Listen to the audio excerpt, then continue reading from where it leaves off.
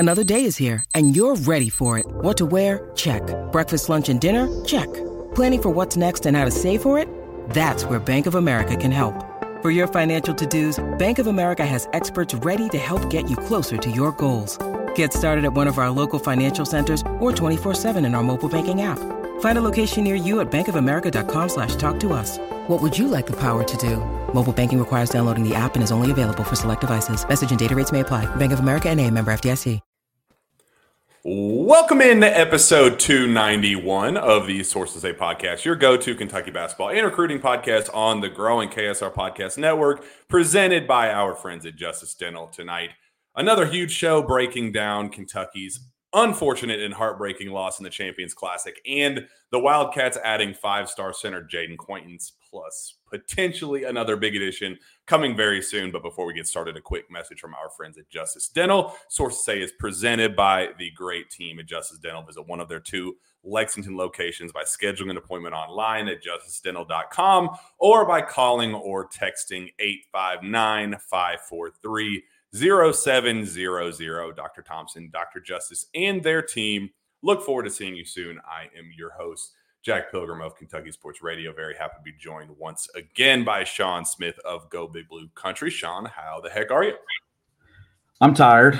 I think I have bags under my eyes, and I haven't showered today. I feel disgusting, but boy, oh boy, do we feel good about what we saw last night. Even though it didn't end the way we wanted it to, going to be a lot of positive takeaways today. But I know you're exhausted. You just got in. I got in and went straight to basketball practice. And then we decided to go live. So I haven't done anything. So here we are. I literally just walked in the door and sat down. Like I walked through the door, dropped my bag, and immediately walked into my office, wrote the post for the website, and hit live. Like I could not have done this any sooner. So yeah, post-game duties ended for us at 3 a.m. last night after a long, stressful, exciting, fun, sad, heartbreaking, really kind of a weird mixed bag of emotions following Kentucky's 89-84 loss to Kansas. And how often is it that you leave a game like that knowing that you were up on like just total surface level, knowing that you're up 14 points in the second half, had every chance in the world to win a game, just complete surface level, and knowing that after the fact, after the game ends, you go, damn, man, I really liked how the Cats played. I really feel optimistic about this team moving forward, given all of the circumstances that kind of contributed to the loss.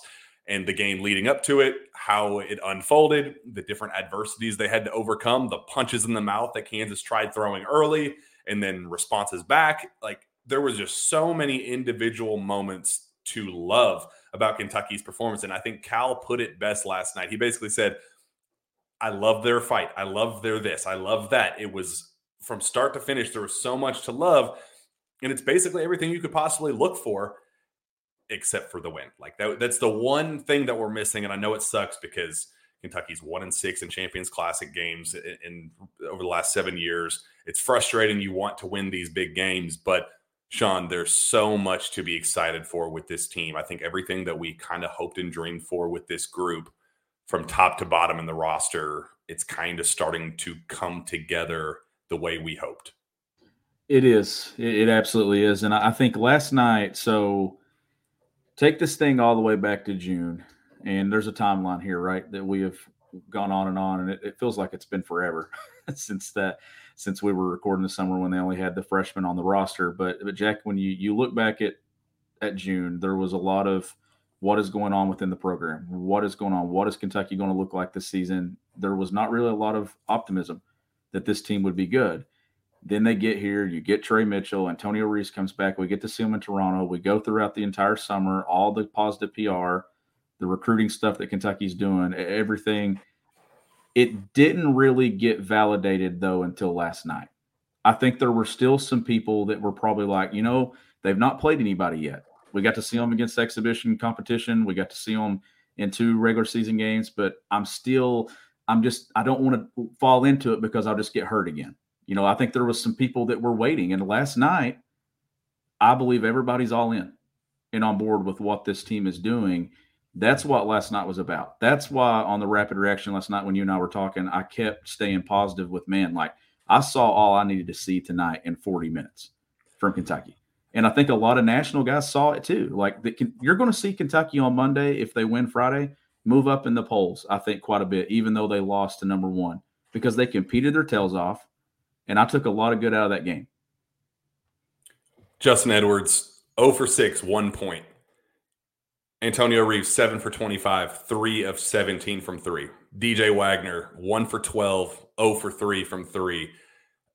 If you were to tell me going into that game that those three would have the shooting numbers that they did, and Kentucky let Hunter Dickinson go for 27 points and 21 rebounds, you're telling me that Kentucky's getting their ass kicked. Like, on paper, Kentucky really had no chance, no valid reason to be in that game. Considering the circumstances going in, we knew that Kentucky was going to be shorthanded in the front court. We did not really have an on-paper response to Hunter Dickinson. That guy just did not exist on Kentucky's roster without Aaron Bradshaw, Big Z, or Ugon Onyenso.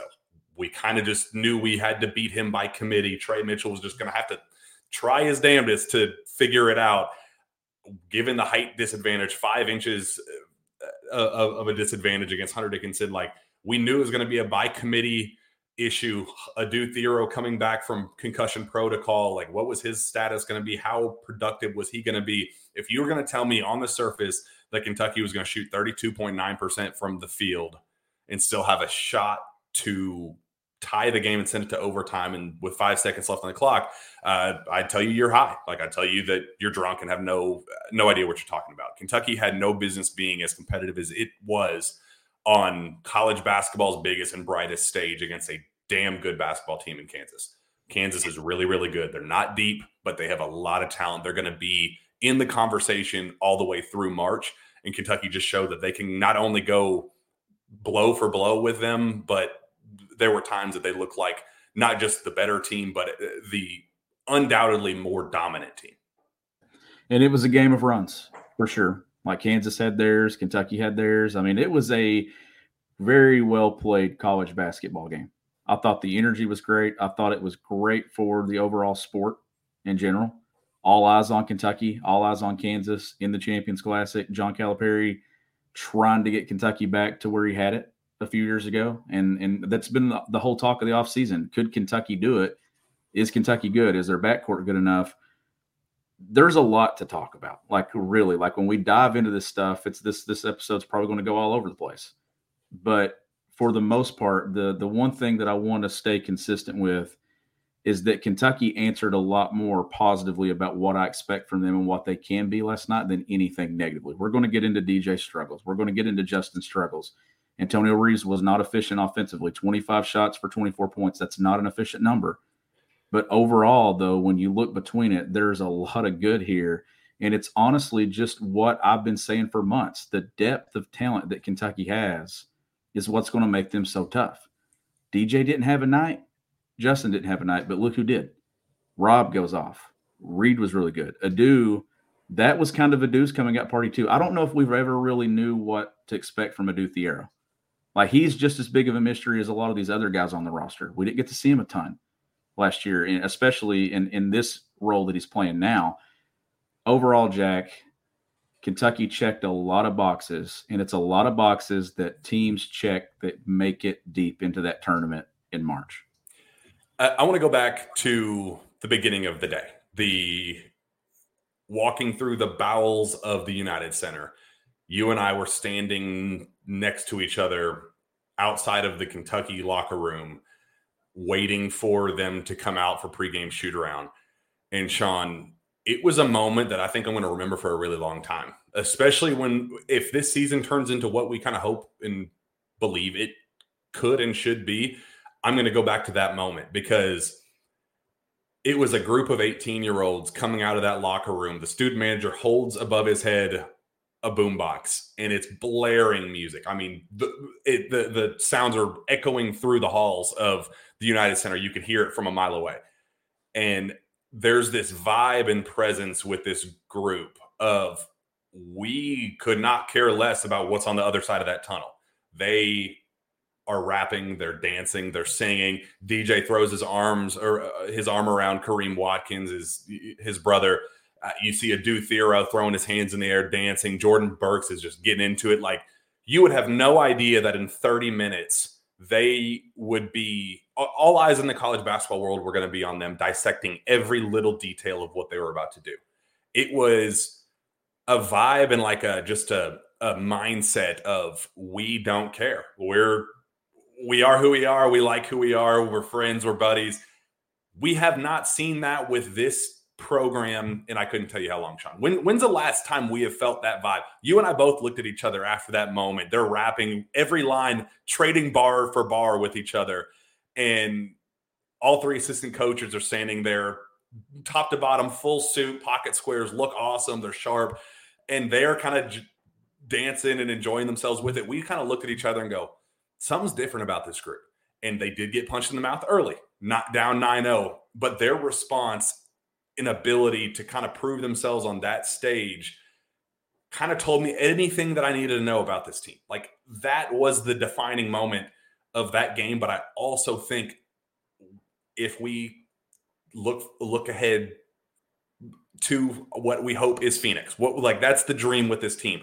If we get to Phoenix and we are standing there on that floor in Phoenix at the Final Four, I will look back to last night in Chicago. I will look back to that preseason, seeing that pregame routine and ritual and celebration before the biggest stage that they'll ever be on in their life. Yeah, absolutely. And in the tunnel there, you were talking about it. I mean, you could just feel that they were ready for the moment together, collectively. Individually, some guys struggled, but collectively, they were all bought in. And they were like, okay, we're coming here to compete. Not just compete, but have a shot to win the game. And they did. And that goes back to Monday night when we recorded the pregame, or the show leading up to the Champions Classic. And I said, when it comes down to it, the reason I didn't pick Kentucky to win, I picked them to lose by 2. I remember I said, they're going to have a chance to win it. I just don't trust them yet to do it.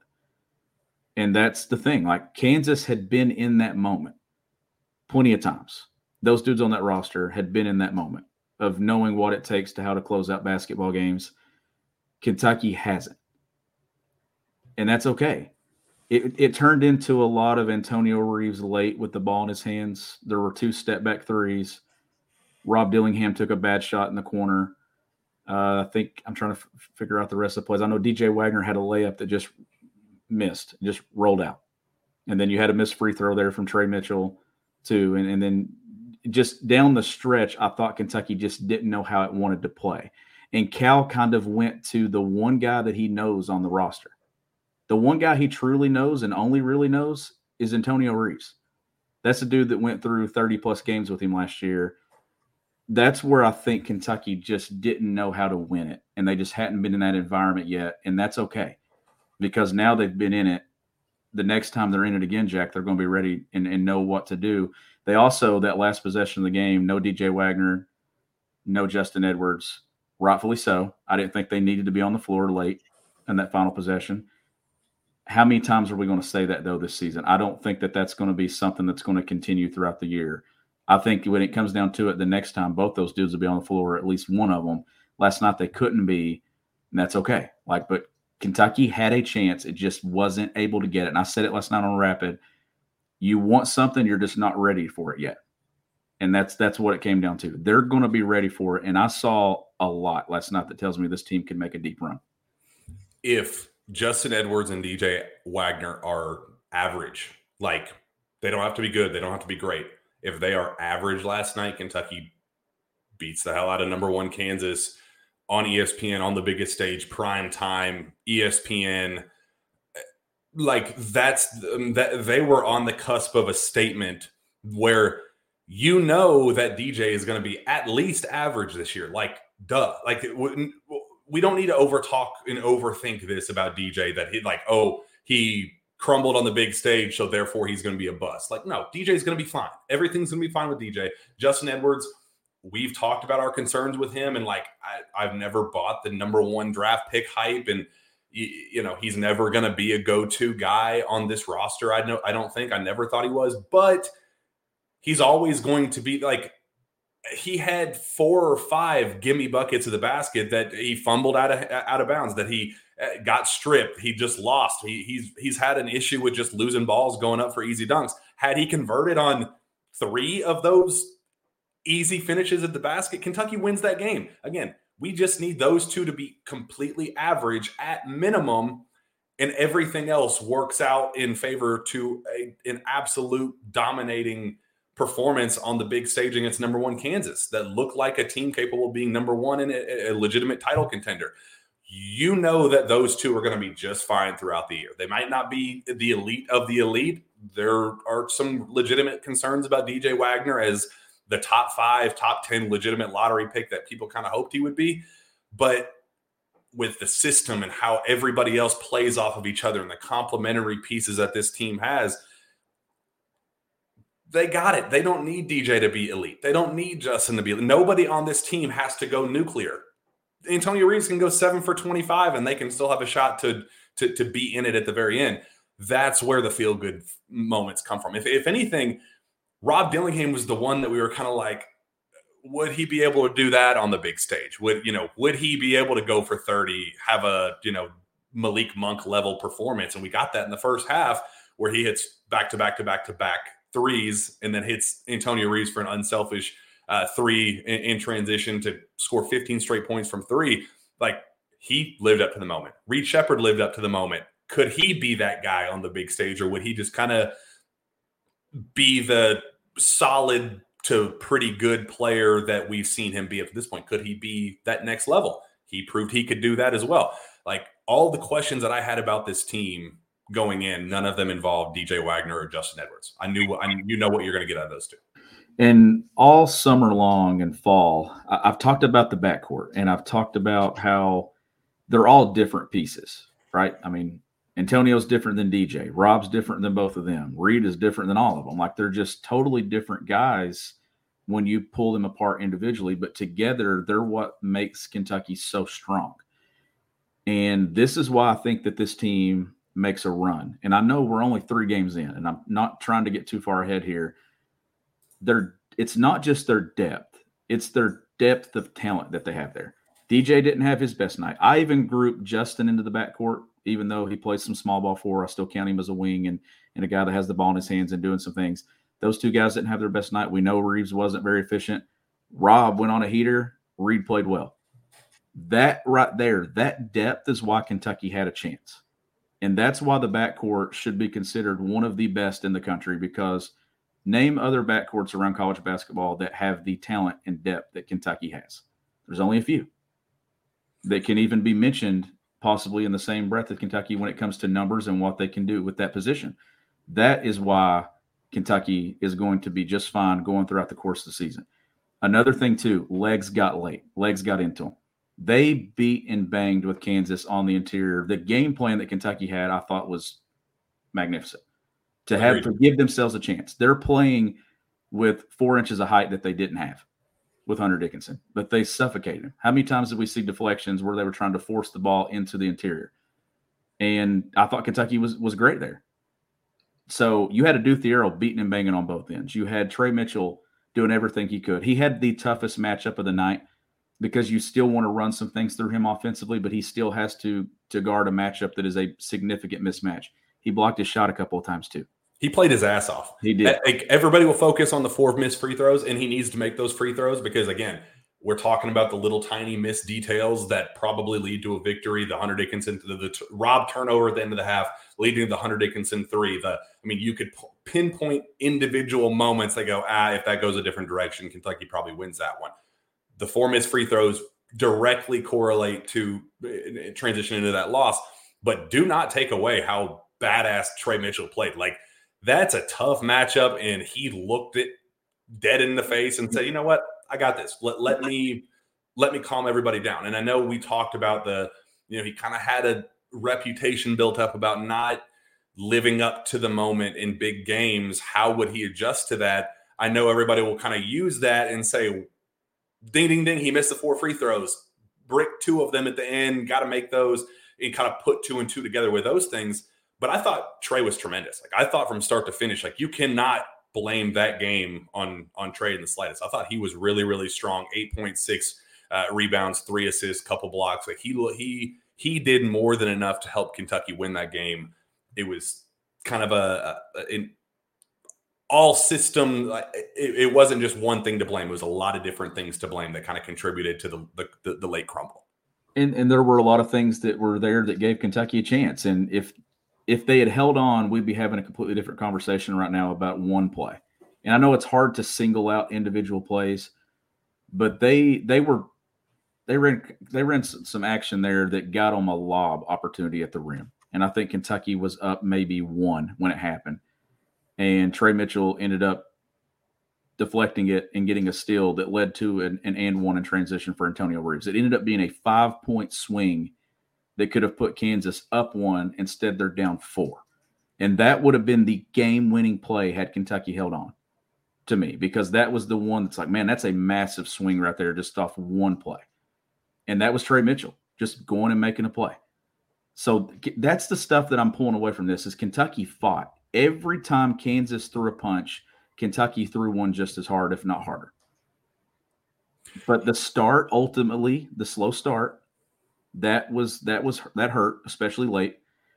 And then the start out of the half, or when Kentucky had on the run there, and then Kansas goes on a big run. Like, there was a couple of times here that's the only thing that I'm looking at. DJ struggled, Justin struggled, we know, but they got off to a bad start with that lineup against Texas A&M Commerce. They got off to a bad start against Kansas. Reed Sheppard goes in the game. Kentucky instantly the tide shifts. The same thing happened there in the second half. Kansas run, boom, Reed goes in the game. What happens? Kentucky pushes out a lead.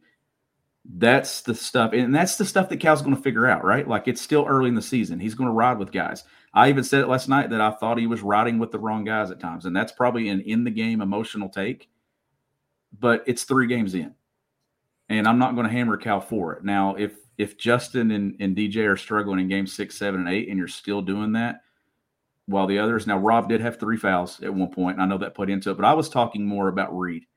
Reed Sheppard, to me, is that guy that's got to be on the floor. Like, my goodness, the way he impacts the game, and he scored the ball last night too. Like, in the presence just to hit big shots. Like, he hit a 3 that tied it there in the second half. Just poised. Just nothing rattles him. He did make a turnover when he drove on Dickinson there. But late in the game, I just think that right now this is a team that's still trying to figure out its identity late while they want to run. They went to a floppy set there. And they did get a post up out of it, and they did get a foul, and Trey Mitchell went to the free throw line. After that, they went middle ball screen one time, and they got a switch with Antonio Reeves, and he attacked the switch and got a bucket. And I think that put them up 4. After that, it turned into step back, Rob Dillingham step back, and that's where it kind of got sideways. And here's where the veteran team went and executed on the other end. That was what ended up being the difference in the game late. Youth got Kentucky, not as much youth, but just not being in that moment where Kansas had been in that moment. You give me 4 months and you get me back in that same situation, I think Kentucky then knows who it is. And you have to have DJ get going at some point this year. You have to have Justin Edwards get going at some point this year. So short term, playing the hot hand probably gets you this win. But I can see where Cal is coming from when you say DJ's got to figure it out. Like, he has no choice but to get this figured out this season, and he will have no bigger opportunity than this game to get it figured out. And he didn't. And it was a risk reward that the risk ended up outweighing the reward, and it directly resulted in a loss. But I can see the mindset in the vision behind saying, you know what? I know Reed's playing better. I know Rob is playing as well as you possibly could ask him for. That's why you signed Rob Dillingham. But we got to get DJ going. We got to get Justin going. I think that mindset lasted just a hair too long, and especially considering Rob Dillingham is as streaky as they come. And like, he is the one guy that if he is riding a hot hand, you got to ride the heck out of it. Like, that's a guy who does go for 30 in a half because he just keeps going and going and going. He's a pressure cooker. Once you take him out, he kind of gets out of his groove, and then that's where some of the bad traits start coming out. So it's like, That's something that you learn with a team. That's something that you had to witness in the moment and kind of get a feel for it and go, yeah, I probably should have kept riding with Rob. Probably should have kept going. Was he gassed? There was some talk that he might have just pulled himself out of the game there. Whatever the case was, he was dealing with foul trouble, made some bad decisions, turnovers, bad shots there at the end. That's kind of, you got to live and die with some of the things that Rob Dillingham does. But Cal will get that stuff figured out. You don't know until you know in experiences like this. And it was the ultimate test for a team that needed an ultimate test at this stage. And even though they lost, they passed the test. Yeah, they did pass the test. And late in the game there, DJ and Justin not being on the floor, I'm willing to bet that going into 2 weeks ago, if we had come up with lineups and we polled everybody and asked, who is your closing lineup? Both of those guys would have been in everybody's lineup mentioned. And I think even Cal's. So when you take DJ off the floor, you take Justin off the floor, who I think at some point this season, Kentucky will be able to play through both in different ways. Now it comes back to Antonio Reeves. And it's him out there, the one guy that Cal knows. And I think that kind of played into it. You removed two guys off the floor late that you just really couldn't play through at that point, especially last night. And then you go try to win the game a different way. Kentucky will look different as they go throughout the season, but the energy and effort and everything that they did last night, that stuff's what's going to stay. Now, Cal did draw up, I thought, a really good play at the end. Kansas just defended it very, very well. And I think the only thing that I possibly would have changed about it was like a screen and rescreen there for Antonio Reeves. Is I may have added Trey Mitchell to that side instead of Adou Thiero, just to maybe cause some confusion and some mix-up, that maybe you get some slip action there or just a pop action there from Trey Mitchell, and maybe he gets freed up for a look at the three. Instead, it was Adou Thiero that was involved, and Hunter Dickinson was able to play off. And then you got kind of mixed up, didn't have as much of an opportunity to get confused and mixed up there, where you had the handoff on the other side. Reed Sheppard forced the three. That's just inexperience. You still had time to, if something breaks down, you can get downhill, get to the rim, and take a two and be down one. There was still plenty of time. They just hadn't been in that situation. That's the one situation we hadn't seen Kentucky play basketball in from July till now. But overall, Jack, we've talked about random basketball. It's great. Late in games, they still got to know what they want to run and who they want to go through. When possessions become crunched, and it gets down to the final minutes of a game, who does this team play through? At some point this season, I don't think it's going to be Antonio Reeves, and that's not a bad thing. I think it's going to be more of a play, like he's going to play off others instead of Kentucky playing through him. That's where Kentucky's got to get to. Even though he may be their leading scorer, late in games, he may end up being their third or fourth option, and that's when Kentucky reaches its peak of what I think it can become. And we talked about this last night, Sean. Kansas, I think, is a very high floor team. There's a reason why they've looked so dominant to start the year.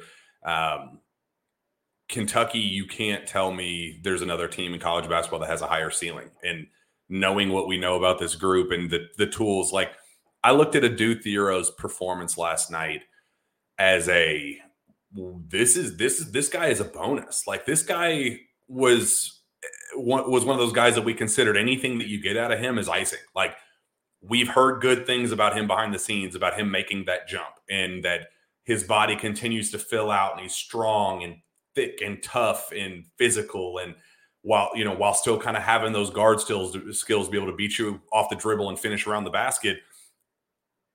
I never envisioned Adou Thiero to be one of the guys on this team, but he showed some things last night that make you go, well, if he's doing that as a cleanup specialist, if he's able to draw fouls at the rate that he's doing and make free throws and doing different things of that nature, what does that do to change the ceiling was already really high with this group, but if Adou Thiero can be that type of guy, he doesn't have to be 16 and 13 every night, but if he can be that type of physical above the rim presence that he was, I mean, now you're talking really scary stuff, very scary stuff.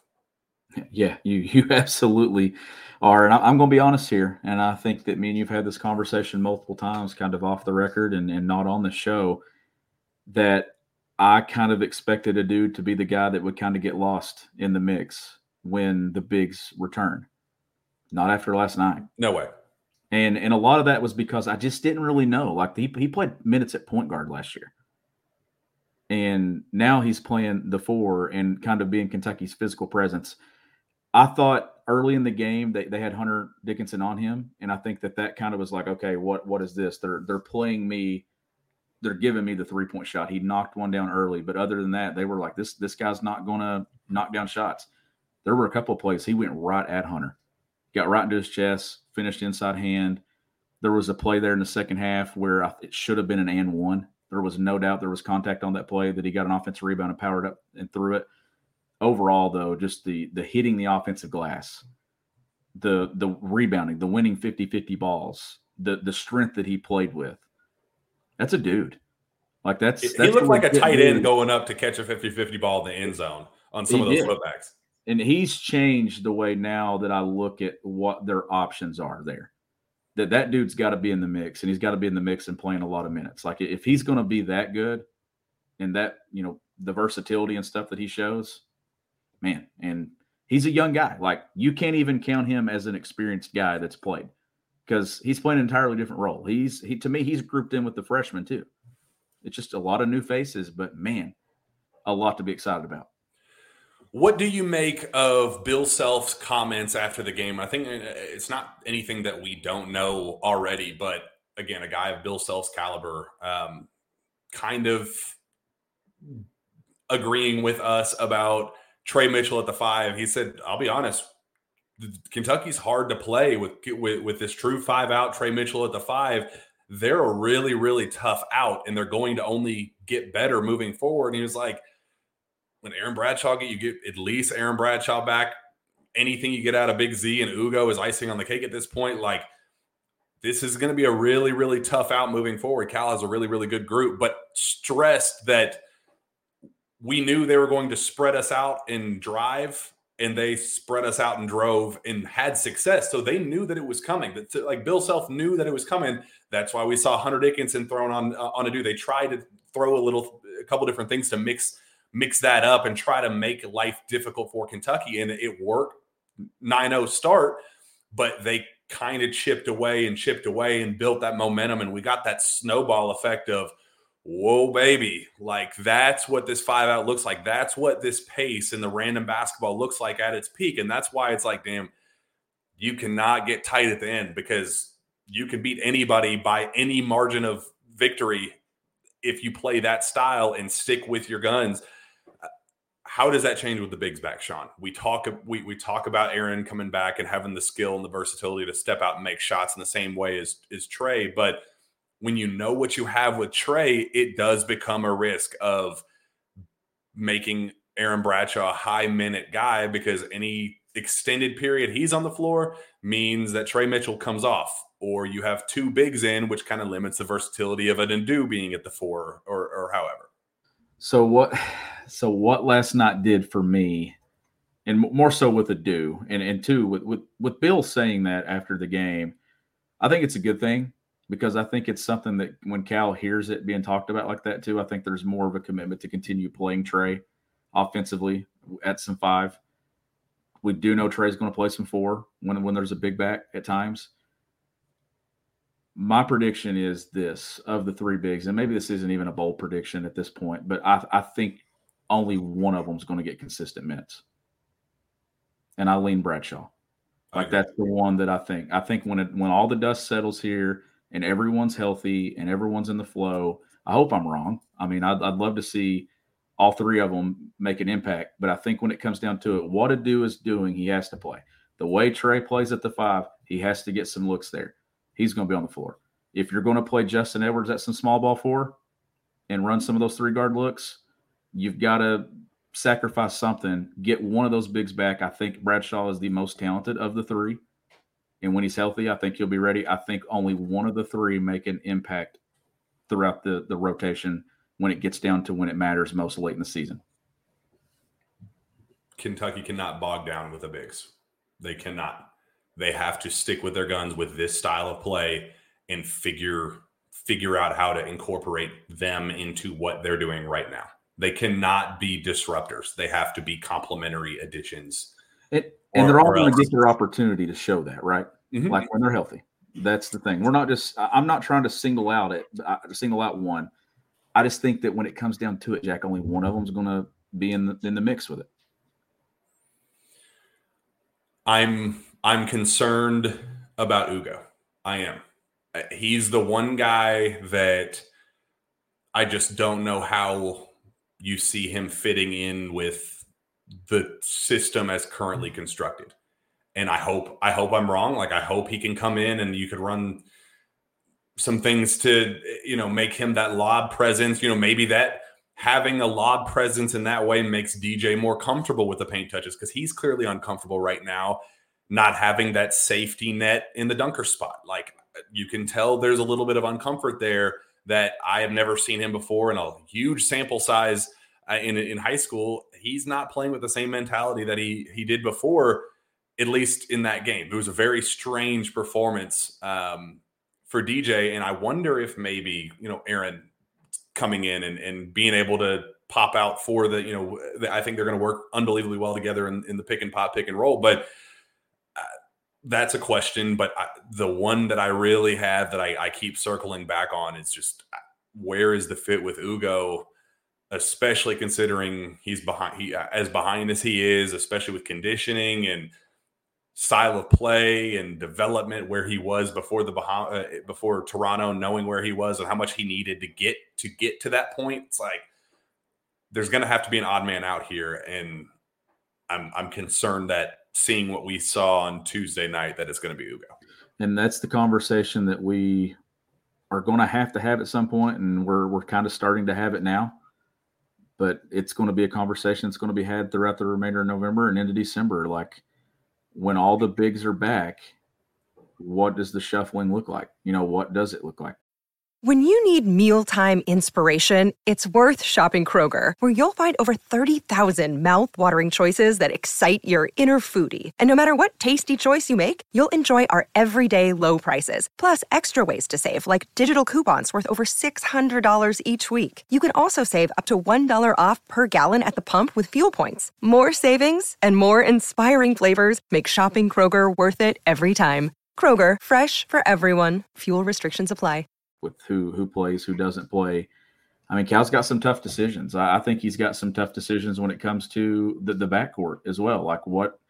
But I just don't think that after 3 games, you're not going to see a lineup change on Friday night. And I'm not calling for one, honestly. Like, I love that Rob Dillingham and Reed Sheppard are in that second group that come in and change the pace of the game immediately off the bench when they check in. Like, I love that.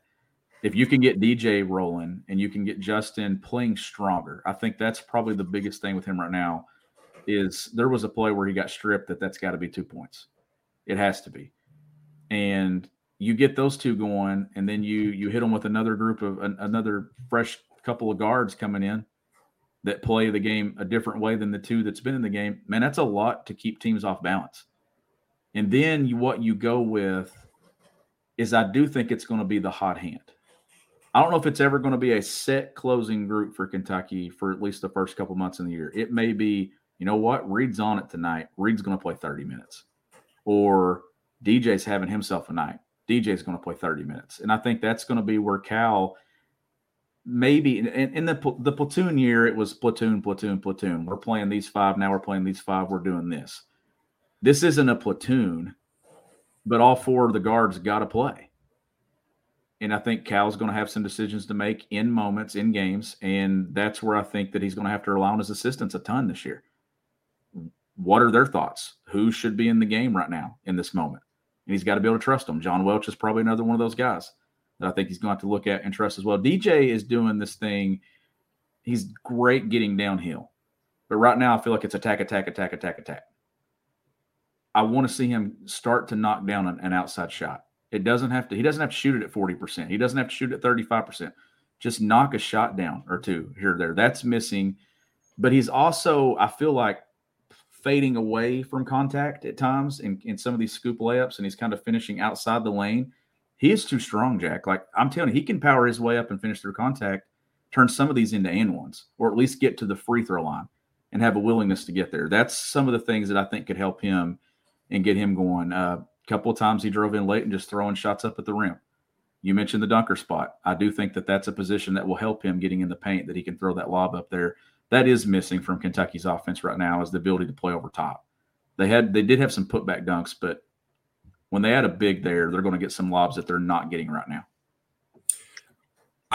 It doesn't come as a shock to anybody, and I feel for him because Jordan Burks has been tremendous, but he's obviously going to be a guy that I think the minutes have to come from somewhere when Aaron Bradshaw comes back at minimum, and I think he's going to steal a lot of what Jordan is getting right now. But that should not minimize the impact that Jordan has made in a really he's in a tough spot. Like, he did not sign with Kentucky to play the 5 first and absolute foremost, but even the 4, he kind of came in thinking that he was going to be a 2 through 4 versatile wing. 2 is ridiculous, and I don't think that was ever even reasonable. But he had the mindset of coming in that he was going to be kind of a versatile, whatever wing position you wanted me to play, whether it's up or down, I can play that for you. And he's having to be a true big, banging with the Hunter Dickinsons of the world. Like, that's not fair for him. But he has stepped in and really embraced this role and played really well. Cal gave him his props after the game and said that, yes, he didn't finish with any points, and he bricked one of them and missed by 4 feet on another one of his threes. We got to reel that in. Like, you do not have the green light, bro. I feel you. I am glad you have that confidence in, but it's not in your bag, at least not yet. But the vision, I didn't see the vision when he signed. I'll be totally transparent. I did not see the vision when Jordan Burks signed with Kentucky. I thought the inflated stats, being OTE's leading scorer, I thought was fool's gold, and anybody expecting him to be an immediate contributor was lying to themselves. I was wrong. I think Jordan Burks has been really, really impressive in his role and deserves the Cal didn't have to single him out for a 0.0 for 2 performance in the Champions Classic. Like, he did not have to single him out, but he did, and he's deserving of it because Jordan has really gone above and beyond to embrace a role that he probably didn't deserve. Yeah, he has accepted whatever it takes to help this team win. Those guys make it in this program. Mm-hmm. They do. And he's off to a great start. And his role will change when a big returns. Maybe you don't see Jordan Burks as much, but he's getting better, Jack. He's getting better playing a position that he's probably never going to play again. And that's what is the vision for, we see it now. He's clearly a contributor, however you use him. What would be the ideal situation for him, Sean? Like, what do you think would allow him to unlock the best version of himself? What's crazy is we've not really got to see him. We don't really see him handle the ball much, so we don't really know as far as skill set, how much better he's getting in that area of his game. I don't think he's a wing, really. I don't think there's no 2 or 3 there. He's definitely not a 5. Probably settles in as a 4.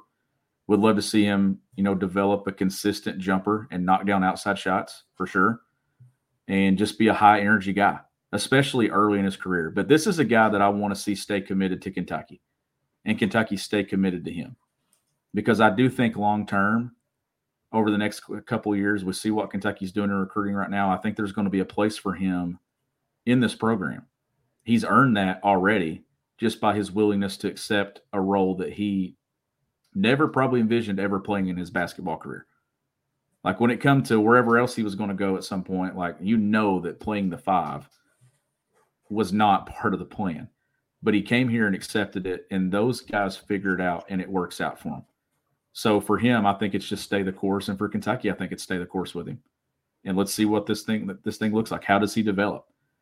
But right now, he's at a disadvantage because he's playing a position that he's not going to be playing probably a month from now, or even definitely a year from now. So it's hard to really judge and see how he's developing until we see him play probably the more natural position that I think he will end up in. But you got to give him a ton of credit. And right now, I trust that guy when he's on the floor. Yeah, props to him. He's earned it. Let's transition a little bit, because it was not just a high-profile loss for Kentucky, heartbreaking loss, big stage. They play relatively well on the big stage. We got a nice little appetizer to the Champions Classic as 5-star center Jaden Quaintance announces his commitment to Kentucky, a guy that Cal has wanted ever since the first minute he ever saw him play. He has wanted Jaden Quaintance as part of this program, a big reason why they kind of didn't continue to push all their chips in on Flory Badunga, paving the path for him to go to Kansas. Jaden Quaintance kind of steps in as the top priority for Kentucky, another basketball player, somebody that Cal will be able to play multiple positions and go back to that true 5-out because he has some touch, he has some feel. He can put the ball on the deck and drive and dunk on your head. There's a lot to love about Jaden Quaintance. It was a statement get for John Calipari to close out the early signing period. Oh, absolutely it was. It was a win before they even went on the floor last night to face Kansas. And what a day it was. You get a talent like that, and you and I've talked a lot about that 24 class, that whoever you get, whoever you're targeting, you got to win those recruiting battles in that class. What you want at the top, you got to go get. And they're doing that. I mean, they get Quaintance. They've got Boogie in that class. You just got Travis Perry. It's been a good few weeks here for Kentucky, both on the floor with what they're doing, but also what they're doing in recruiting and the commitment to the style of play that they are playing. Like, that's a guy that's going to make an impact from day one in college basketball. That is a very talented player that they added yesterday. Yeah, very complementary pieces with all of them. You get shooters and scorers with Boogie Flan, a guy with limitless range, kind of that Dame Lillard, like, I have confidence to launch from 40 feet. Like, that's just who he is. He's not going to make them all from 40 feet, but he has the confidence to take those shots. You have Travis Perry, who is, by definition, the best scorer to ever come out of the state of Kentucky. Like, he has that next to his name now, permanent in ink, like Sharpie. He is the all-time leading scorer in Kentucky State history. That's a guy that you can lean on to make shots. 46%, 45% three-point shooter this past season, 30-plus point per game scorer in Kentucky. That dude is going to come in and get buckets. You can lean on him to make early shots if necessary. You get Somto Ciro, where I don't think the upside is as high, but you know exactly what you're going to get with Somto. He's a physical, strong, athletic presence who's going to block shots. He's going to be a rim runner. He's going to be a guy you can lean on off the bench to say, go get me a couple tough rebounds. Go get me a couple tough dunks. Make a statement with your physicality. Go be that physical presence that we're missing right now. I think a better version of what we got at Lance Ware is probably a realistic expectation with, and I don't want to limit him. I don't want to put a ceiling on him, but that's a comfortable role get for Kentucky, that if you get anything else more out of him, then good. That's fantastic. Excited for him. Great kid. Expecting big things from him at Kentucky, but the star of the show is Jaden Quaintance. That was the one that you can kind of say, all right, you got the complementary pieces. Now let's go swing for the fences for a home run. Jaden Quaintance is that guy. I think he truly has all NBA potential. I think he's a guy who could be Cal's next max deal in the NBA. He could be the next Bam Adebayo. He could be the next Boogie Cousins in the NBA, where he has the strength and physicality and mobile traits while also being able to step out and knock down shots. I think he has those abilities. Jaden Quaintance is a statement get for John Calipari, somebody that he has had circled on his priority list from day one. And for him to go out and get that in the NIL era, Sean, which is another big understatement, an underrated part of this story, is that Kentucky had to compete in the NIL world for Jaden Quaintance and still figure out a way to land him, a guy who's going to be here for 2 years. That's the best part of all of this, is that he is locked in for 2 seasons at Kentucky. So anything that you get out of him right now is basically icing on the cake. Like, if he can be a very fairly productive player in year 1, great. But the vision is for year 2, where he can really explode as one of those sophomore superstars under John Calipari.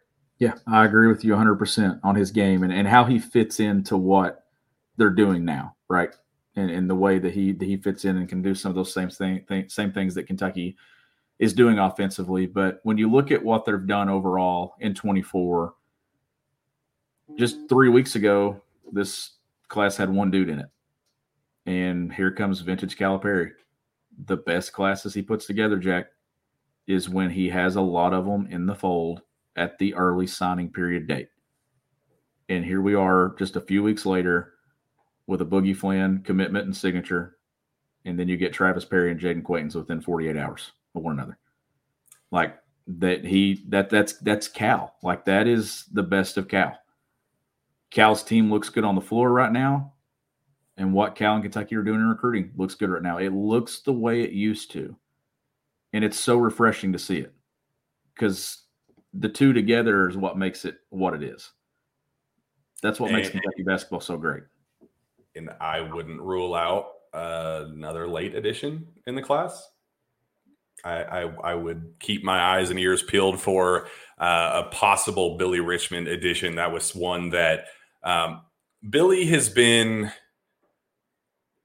a really fascinating recruit because everybody just kind of assumed and penciled him into Kentucky the minute he received an offer. His dad played for John Calipari at Memphis, teammate of Aaron Bradshaw and DJ Wagner for both the New Jersey Scholars and at Camden. Like it just makes from day one, it made way too much sense for him to end up playing for Cal at Kentucky. He says initially that he was going to commit in the spring during one of the EYBL stops. He was going to commit in one of those stops. Then he kind of moved it a little bit, said, I think I'm going to wait till Peach Jam. All eyes and ears on Peach Jam. Let's get it done then. Then he kind of pushes it back to, okay, well, I'd like to commit before the start of my senior season at Camden, before I get to high school. That way I can get my decision out of the way and then focus on my senior season. And it just kind of feels like that target has just continually pushed itself further and further and further back.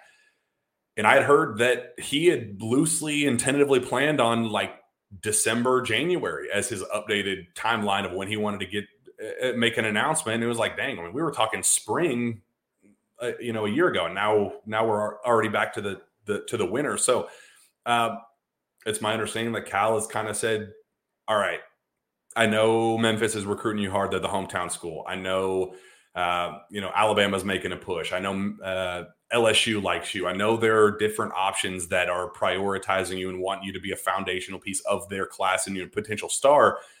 But we love you, kid. You belong at the University of Kentucky. You're the exact missing piece that we're missing, that physical, strong, long, athletic wing, like DeAndre Liggins type of player, Sean, that you trust to guard the other team's number one. Like you trust him to say, go shut that guy down. That's his role. He's going to force turnovers. He's going to get out in transition and dunk on your head. That's what Billy Richmond is.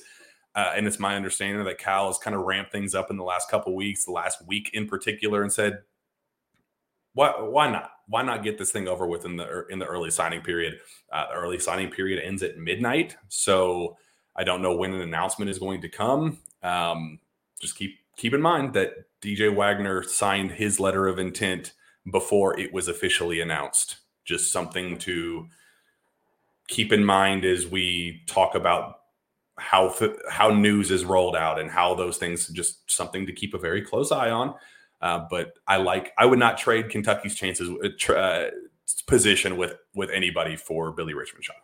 And that would make this class a 5-man class. So just a question for you here. And I know this is tough because we don't know what the turnover is going to look like with guys that return and things. How many guys do you see this class getting to, though? Is it 5? Is it 6? I don't see it being – I mean, obviously I don't see it being as big as the one they just had because I do think there's going to be some guys come back, and I still think there will be some value in looking at the portal for some veteran presence. Do you see it going beyond 5? I think that Cal is now in a position where he has laid the foundation of this class. It's set. The core of the roster is set for next season to where you're not going to be in June looking for final pieces. You're not going to be waiting for a miraculous Trey Mitchell in the portal because you only have 7 bodies. Like this is the foundation is set. You can feel pretty solid about Reed Sheppard coming back. Jordan Burks and Joey Hart, you expect them to kind of stick with the continuity of the program and continue to develop into their own roles for long-term pieces. That's what they signed up for when they came to Kentucky. Adou Thiero is going to be a very interesting one to keep an eye on, because after one game, go figure, he decides to play his best game as a Wildcat under the bright lights where every NBA team in the league is in attendance watching very closely, and he jumps off the page literally for his best game as a Wildcat. It's like, damn, could have done that when there's less attention on you, bro. Like, we kind of would love to have you back for another season, but he kind of played as well as you possibly could under the bright lights, and now he's officially in the draft conversation. Whether he sticks around for another season and continues to work his way into like first round territory this season, that's going to be kind of an X factor decision in that regard. And I think you could pretty firmly commit to DJ, Justin, Aaron, probably Rob now pretty firmly. You can probably anticipate him gone, and even Reed played his ass off on the big stage too. Does he work his way into the one and done conversation? I hope not, because you kind of really are leaning on him and hoping he's a foundational piece for next season. But you're going to have some turnover, and you now have 5 core pieces moving forward, and you can adjust accordingly. You can go to the reclass route. Darren Peterson is somebody that you could probably make a hard push for in the spring. You can land him alongside Jaden Quaintance, then deuces. I mean, that's as good as you could possibly ask for. But there are other options. Jasper Johnson, I've heard Malik Thomas could be somebody who could flirt with a potential reclassification. Kentucky's done a good job there. Or they can go portal, or they can circle back with Carter Knox. There are a lot of options in the spring that you just kind of wait to see how the other guys trend. If Adou is clearly going up, you probably need to find a replacement. If Reed keeps trending up and you got to unfortunately find his replacement, because that would really suck having him leave after 1 year. Good for him, but it would suck for the program. Then you got to find his replacement as well. So you're in a position now where the guys you expected to leave, you have replacements for. It's just kind of the other question marks that you have to decide how you're going to adapt if they do trend toward draft territory. And Adou Thiero is, when it comes to sources say, boy, I'll never forget the day he committed to Kentucky. Or and you and I were like, where did this come from? I don't even know anything about this kid, really. Let's just get on and talk about it. And you and I were scrambling. You remember that day, that afternoon, like scrambling to get stuff together. And look at what he did last night against number 1 Kansas. A late addition in the spring. 3-star guy, I believe Adou was. Mm-hmm. So there's value in late ads. You're seeing value in the late ad of Jordan Burks right now, like late in the summer. So paying attention to, like, right now, what Kentucky's class looks like, and you mentioned some of the roster turnover and things.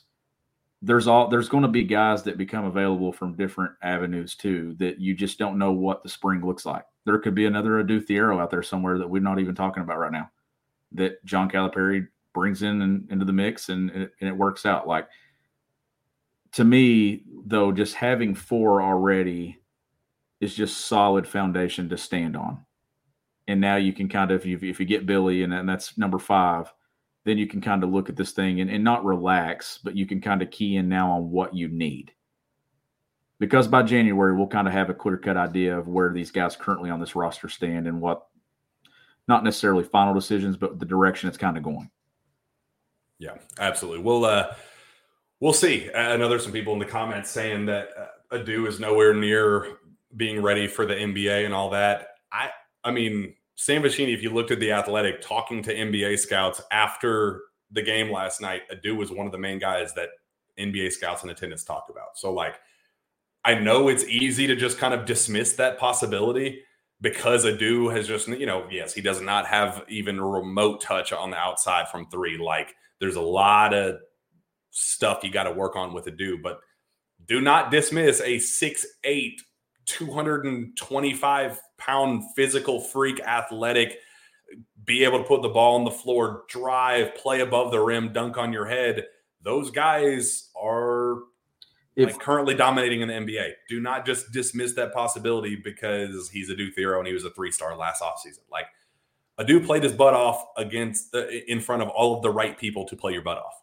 If there's one thing I've learned, not just in doing this job, but following this program or even college basketball in general, never assume that anything is a 1 year or a 2 year or 3 year person. Just don't, because you don't know. Like, if and here's the thing: if Kentucky wins a national championship, there's going to be a mass exodus off this group. Or if they get a deep turnaround, because that means Kentucky's really good and a lot of dudes are playing at an elite level. Yep. And then you bring in another group next year and you run it back again. Like, no, Adu showed a lot last night. But it's the same thing, too, that goes back to Kentucky.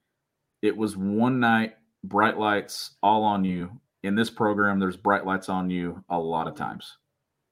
And a lot of lights are going to be kind of on it Friday night to see how, after a tough loss like that, after a physical, emotional night where you went wire to wire with number one, what's your energy and focus like Friday night when you come back out against Stonehill? To me, it's come out and blow them off the floor at Rupp Arena. Beat the everlasting hell out of Stonehenge or whatever they are. I mean, that but easy. We've had some after St. Peter's. Like, I'm just like, hey, let's not give anybody any motivation over this. Could this could be a name your score game, Sean. Like, this could be one of those games that Kentucky can go out and just name. All right, that's enough. We appreciate everybody. I'm running on fumes as is, so I'm going to get some sleep for the first time in God knows when. Sean, this was a lot of fun. It's a really good game, really fun week of recruiting updates, really fun game, really fun trip to Chicago where we learned a lot about this team and all of the right things about this team. I'm really excited about the future of this program. I think that you can start dreaming big with this team. Like, if this was the one thing you were waiting on to see them against real competition, I think it's totally fair and acceptable to start dreaming big with them because they have earned it. This is a really talented group that even through the struggles and adversities and getting punched in the mouth, they threw counter punches right back, had answers to a really talented team, the most dominant player in college basketball, and they deserve their props. This is a really impressive performance. Ignore the numbers, ignore the shooting percentages. This is a really strong performance for the Cats, and I'm looking forward to Kentucky's matchup against Stonehenge on the Fighting Rocks, the English Rocks or something. Is that their mascot? I have no idea. But yeah, there's a lot to be excited about. I'm very much looking forward to being back at Rupp Arena on Friday Night Show. I am too, and I'm looking forward to every single game on the schedule and what Kentucky does over the course of the season, because I'm gonna say it's okay. It's okay to look and think, man, this is going to be a fun year, because I don't think that this group's going to let you down. I really, truly don't. Well, let's go on and get out of here, Sean. We got the football show right after this. I believe 11 personnel coming up, so we'll get out so they can get this thing rolling. Where can fans find your work? You can follow me on Twitter at GBB Country. Find me on Twitter as well at Jack Pilgrim KSR. Find us. Make sure you're subscribed. If you're not subscribed, what are you doing? Come on, man. We're here constantly. We're going to be here from start to finish throughout the regular season, putting out these post-game shows. We're having a blast with this. We appreciate each and every one of you. With that, we'll be back next time on the Sources Say podcast. We will see you then.